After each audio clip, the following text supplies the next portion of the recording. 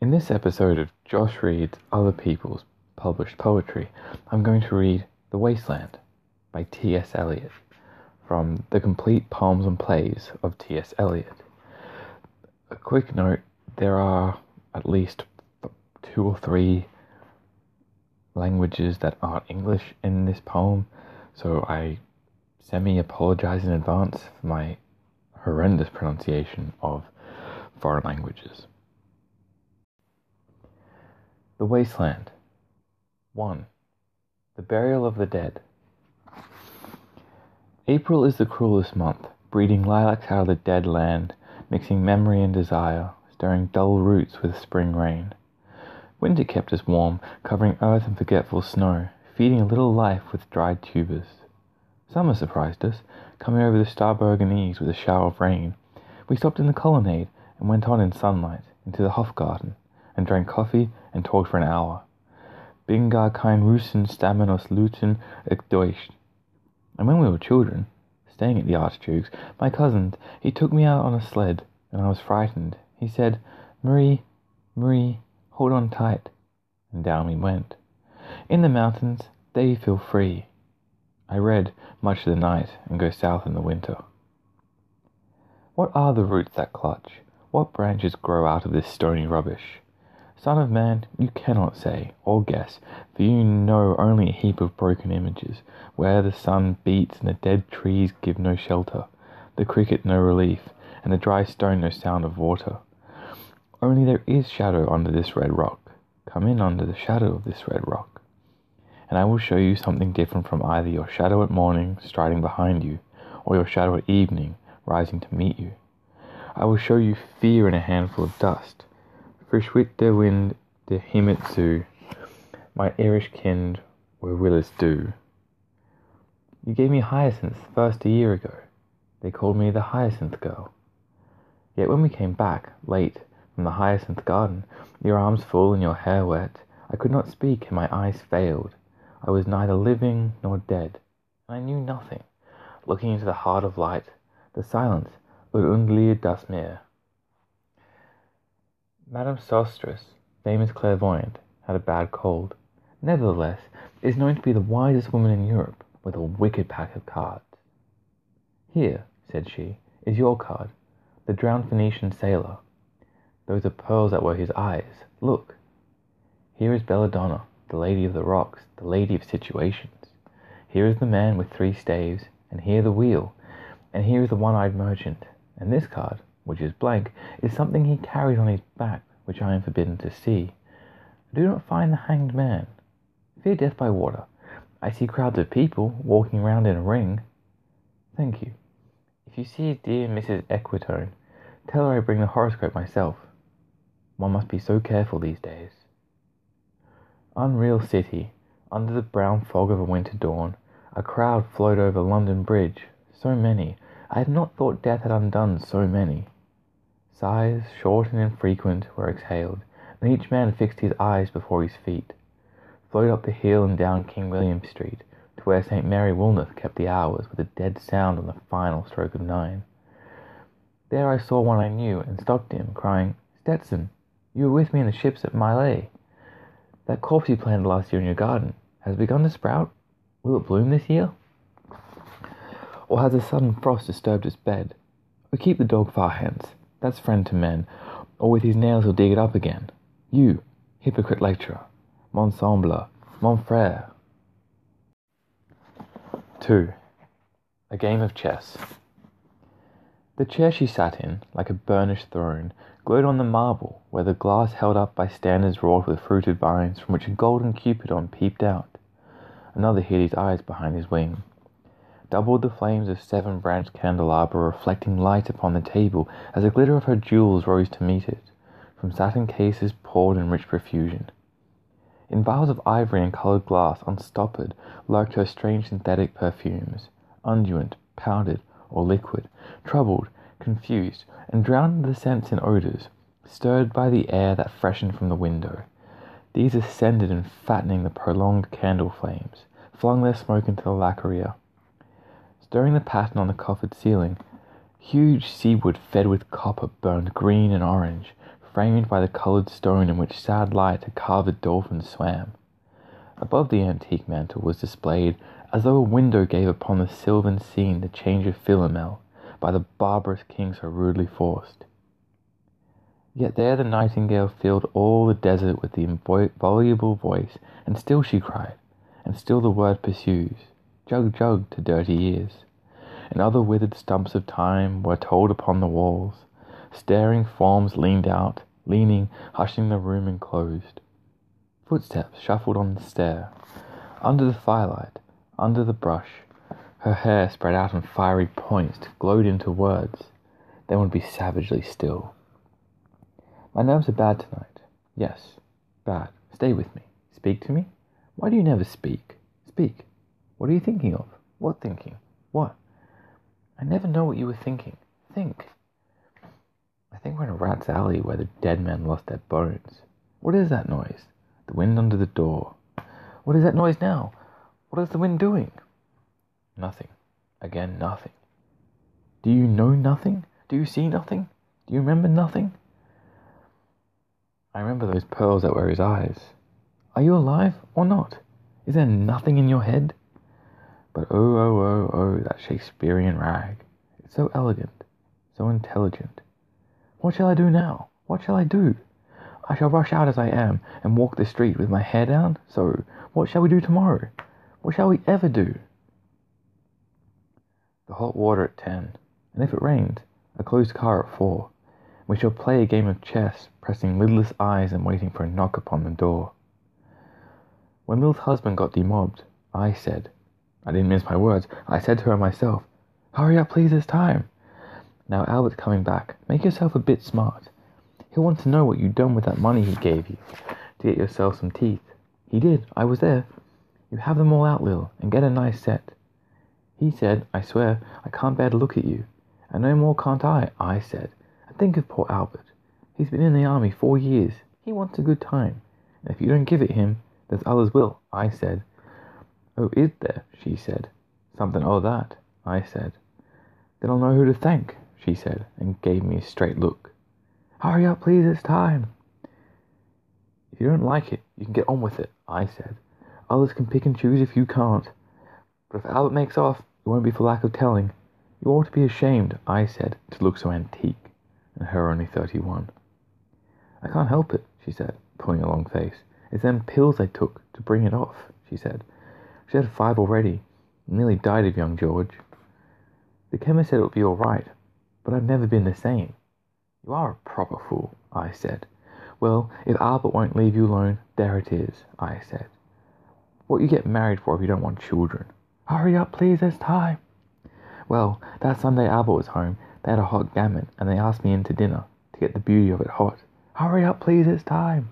Hurry up, please, it's time. Good night, Bill. Good night, Lou. Good night, May. Good night. Ta-ta. Good night. Good night. Good night, ladies. Good night. Sweet ladies. Good night. Good night. 3. The Fire Sermon. The river's tent is broken. The last fingers of leaf clutch and sink into the wet bank. The wind crosses the brown land unheard. The nymphs are departed. Sweet Thames, run softly, till I end my song. The river bears no empty bottles, sandwich papers, silk handkerchiefs, cardboard boxes, cigarette ends, or other testimony of summer nights. The nymphs are departed, and their friends, the loitering heirs of city directors, departed, have left no addresses. By the waters of Lehman I sat down and wept. Sweet Thames, run softly till I end my song. Sweet Thames, run softly, for I speak not loud or long. But at my back in a cold blast I hear the rattle of the bones, and chuckles spread from ear to ear. A rat crept softly through the vegetation, dragging its slimy belly on the bank while I was fishing in the dull canal on a winter evening, round behind the gas house, musing upon the king, my brother's wreck, and on the king my father's death before him. White bodies, naked on the low, damp ground, and bones cast in little low, dry garrets, rattled by the rat's foot only, year to year. But at my back, from time to time, I hear the sound of horns and motors, which shall bring Sweeney to Mrs. Porter in the spring. Oh, the moon shone bright on Mrs. Porter and on her daughter. They washed their feet in soda water. Et au savoir d'enfants, chantant dans les coupeaux. Twit, twit, twit. Jug, jug, jug, jug, jug, jug. So rudely forced, Teru. Unreal city, under the brown fog of a winter noon, Mr. Eugendes, the Simran merchant, unshaven, with a pocket full of currants. C.I.F. London. Documents at sight. Asked me in demotic French to luncheon at the Cannon Street Hotel, followed by a weekend at the Metropole. At the violet hour, when the eyes and back turn upward from the desk, when the human engine waits like a taxi throbbing, waiting, I, Tiresias, though blind, throbbing between two lives, old man with wrinkled female breasts, can see at the violet hour the evening hour that strives homeward, and brings the sailor home from sea. The typist home at tea time, clears her breakfast, lights her stove, and lays out foods in tins. Out of the window perilously spread, her drying combinations touched by the sun's last rays. On the divan are piled, at night her bed, stockings, slippers, camisoles, and stays. I, Tiresias, old man with wrinkled dugs, perceived the scene and foretold the rest. I, too, awaited the expected guest. He, the young man, carbuncular, arrives, a small house agent's clerk, with one bold stare, one of the low on whom assurance sits, as a silk hat on a Bradford millionaire. The time is now propitious, as he guesses. The meal is ended. She is bored and tired. Endeavours to engage her in caresses, which still are unreproved, if undesired. Flushed and decided, he assaults at once. Exploring hands encounter no defence. His vanity requires no response, and makes a welcome of indifference. And I, Tiresias, have foresuffered all enacted on this same divan or bed. I, who have sat by Thebes below the wall and walked among the lowest of the dead. Bestows one final patronizing kiss, and gropes his way, finding the stairs unlit. She turns and looks a moment in the glass, hardly aware of her departed lover. Her brain allows one half-formed thought to pass. Well, now that's done, and I'm glad it's over. When lovely woman stoops to folly and paces about her room again, alone, she smooths her hair with automatic hand and puts a record on the gramophone. This music crept by me upon the waters, and along the Strand, up Queen Victoria Street. Oh city, city, I can sometimes hear beside a public bar in Lower Thames Street the pleasant whining of a mandolin, and a clatter and a chatter from within, where fishermen lounge at noon, where the walls of Magnus Martha hold an inexplicable splendor of Ionian white and gold. The river sweats oil and tar, the barges drift with the turning tide. Red sails wide to leeward swing on the heavy spar. The barges wash drifting logs down Greenwich Reach past the Isle of Dogs. Way-la-la-lay, way-la-la-lay-lay-la. Elizabeth and Leicester beating oars, the stern was formed a gilded shell, red and gold. The brisk swell rippled both shores. Southwest wind carried downstream the peal of bells, white towers. Way-la-la-lay, way-la-la-lay-la-la-la. Trams and dusty trees. Highbury bore me, Richmond and Kew undid me. By Richmond I raised my knees, supine on the floor of a narrow canoe. My feet are at Moorgate, and my heart under my feet. After the event, he wept. He promised a new start. I made no comment. What should I resent? On Margaret Sands I can connect nothing with nothing. The broken fingernails of dirty hands. My people humble, people who expect nothing. La, la, to Carthage then I came. Burning, burning, burning. O Lord, thou pluckest me out. O Lord, thou pluckest. Burning. 4. Death by water. Phlebas the Phoenician, a fortnight dead, forgot the cry of gulls and the deep sea swell and the profit and loss. A current under sea picked his bones in whispers. As he rose and fell, he passed the stages of his age and youth, entering the whirlpool. Gentile or Jew, O you who turn the wheel and look to windward, consider Phlebas, who was once handsome and tall as you. 5. What the thunder said. After the torchlight red on sweaty faces, After the frosty silence in the gardens, after the agony in stony places, the shouting and the crying, prison and palace, and reverberations of thunder, of spring over distant mountains, he who was living is now dead. We who were living are now dying with little patience. Here is no water but only rock, rock and no water, and the sandy road, the road winding above among the mountains, which are mountains of rock without water. If there were water, we should stop and drink amongst the rock. One cannot stop or think. Sweat is dry and feet are in the sand. If there were only water amongst the rock, dead mountain mouth of carious teeth that cannot spit. Here one can neither stand, nor lie, nor sit. There is not even silence in the mountains, but dry, sterile thunder without rain. There is not even solitude in the mountains, but red, sullen faces sneer and snarl from doors of mud-cracked houses. If there were water and no rock, if there were rock and also water, and water, a spring, a pool among the rock, if there were the sound of water only, not the cicada and dry grass singing, but sound of water over a rock, where the hermit thrush sings in the pine trees. Drip, drop, drip, drop, drop, drop, drop. But there is no water. Who is the third who walked always beside you? When I count, there are only you and I together, but when I look ahead, up the white road, there is always another one walking beside you, gliding wrapped in a brown mantle, hooded. I do not know whether a man or a woman. But who is that on the other side of you? What is that sound high in the air, murmur of maternal lamentation? Who are those hooded hordes swarming over endless plains, stumbling in cracked earth, ringed by the flat horizon only? What is the city over the mountains, cracks and reforms and bursts in the violet air, falling towers, Jerusalem, Athens, Alexandria, Vienna, London, unreal.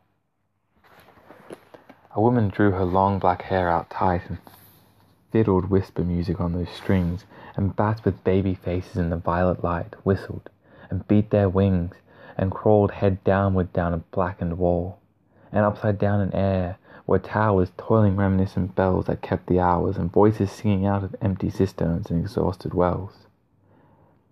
In this decayed hall among the mountains, in the faint moonlight, the grass is singing over the tumbled graves. About the chapel there is the empty chapel, only the wind's home. It has no windows, and the door swings. Dry bones can harm no one. Only a cock stood on the roof tree. Coco-rico, coco-rico. In a flash of lightning, then a damp gust, bringing rain. Ganga was sunken, and the limp leaves waited for rain, while the black clouds gathered far distant over Himavant. The jungle crouched, humped in silence. Then spoke the thunder. Da, datta. What have we given? My friend, blood shaking my heart, the awful daring of a moment's surrender, which an age of prudence can never retract. By this, and this only, we have existed, which is not to be found in other obituaries, or in memories draped by the beneficent spider, or in the seals broken by the lean solicitor, in our empty room. Da devam. I've heard the key turn in the door once, and turn only once. We think of the key, each in his prison thinking of the key. Each confirms a prison, only at nightfall. Ethereal rumours revive for a moment of broken Coriolanus. Damiata. The boat responded gaily to the hand expert with sail and oar. The sea was calm. Your heart would have responded gaily when invited, beating obedient to controlling hands. I sat upon the shore, fishing, with the arid plain behind me. Shall I at least set my lands in order? London Bridge is falling down, falling down, falling down. Passaco nel foco sceglia fini, quando fiam uti sceledon. O swallow, swallow, le prince d'Aquitaine a la tour aboli. These fragments I have shored against my runes. Why then ill fit you, Hiromo's mad again. Data. Dairava. Damiata. Shanti, Shanti, Shanti. Thank you for listening. And on to the commentary for The Wasteland. I've been umming and ahhing about reading this poem for months, and I actually tried a couple of weeks ago. I recorded, got halfway through, and I couldn't pronounce some of the foreign language things well enough to kind of stumble over them to get to the rest of it. And the other part was because I'm kind of enjoying the commentary section of this, I'm trying to get better at it and actually say something useful. It's hard to think of something to say about The Wasteland that hasn't already been said.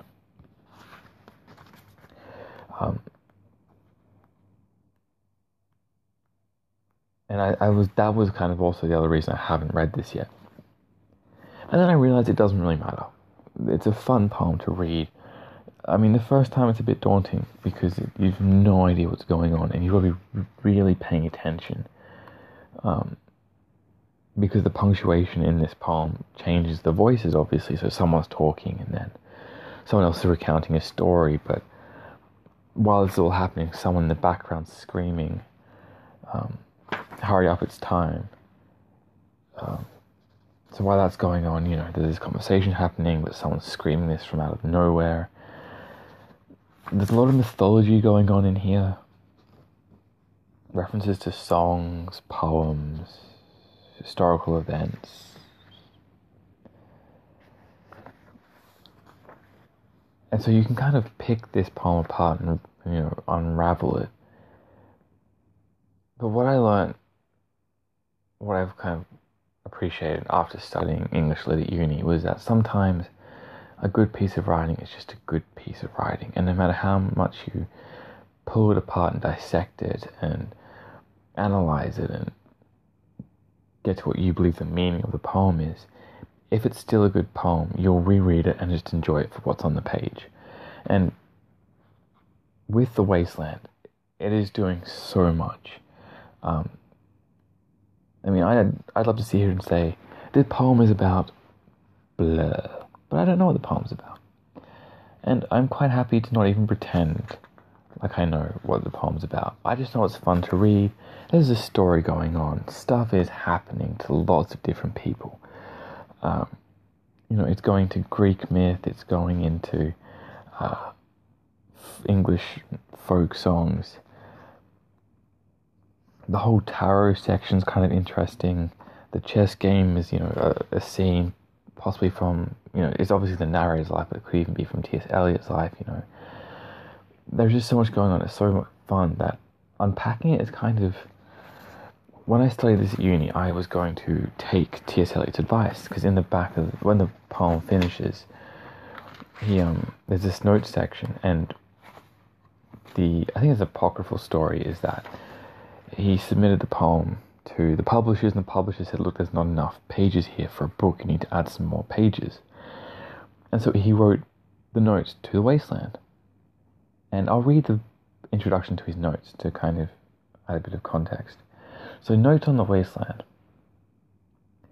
Not only the title, but the plan and a good deal of the incidental symbolism of the poem were suggested by Miss Jessie L. Weston's book on the Grail legend, From Ritual to Romance. Indeed, so deeply am I indebted, Miss Weston's book will elucidate the difficulties of the poem much better than my notes can do, and I recommend it, apart from the great interest of the book itself, to any who think much such elucidation of the poem worth the trouble. To another work of anthropology I am indebted in general, one which has influenced our generation profoundly. I mean The Golden Bough. I have used especially the 2 volumes Adonis, Attis, Osiris. Anyone who is acquainted with these works will immediately recognize in the poem certain references to vegetation ceremonies. I tried to read From Rituals to Romance in uni, and then decided life was too short. I looked at the unabridged The Golden Bough and decided life was too short. So I tried reading the abridged version. It's a very dense, heavy but fascinating read if you can get through it. But the point is, you can do that. You can read all these other books, you can read all this other secondary source material, and to some extent it will enrich the reading of The Wasteland. And by enrich, I mean the more references you get, the more sort of substance the poem gets. But you can also read it without any idea about who Phlebas is or who the blind but the guy can see into the future. That dude, like, if you don't know that great myth, I think it's from Homer actually. If you don't know about him, you still kind of get what's going on in the poem. Like, the narrator explains it well enough.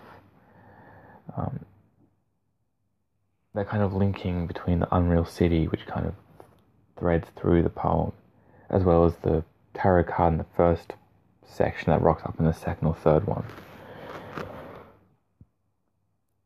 People have written books and books, volumes on what the wasteland means, and I don't know if I mentioned this, but originally Eliot called the poem, he'd do the policeman in different voices, or something along those lines, and he gave the manuscript to his friend Ezra Pound, and Pound went to town on it. He removed entire sections, he renamed the poem, he tinkered with lines and phrasing, and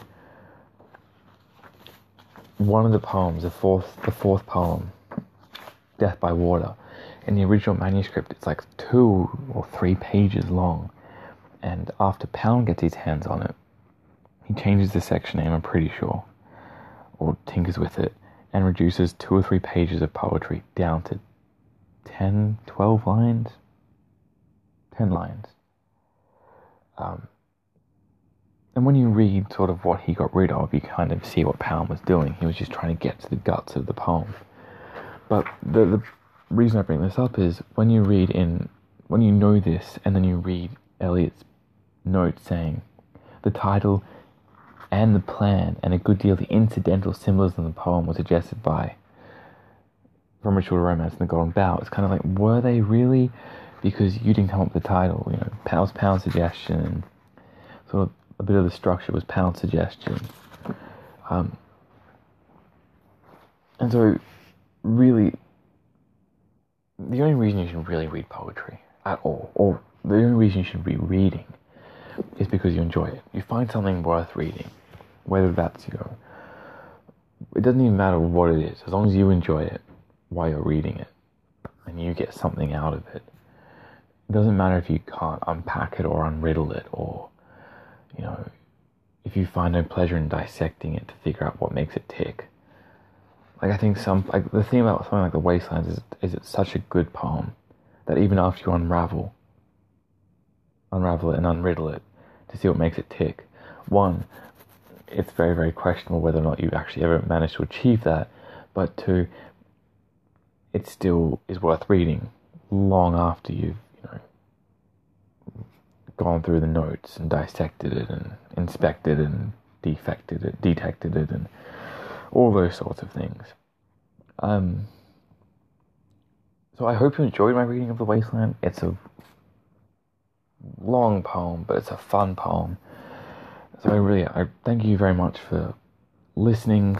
I appreciate that you take the time to listen to this podcast. Thank you very much.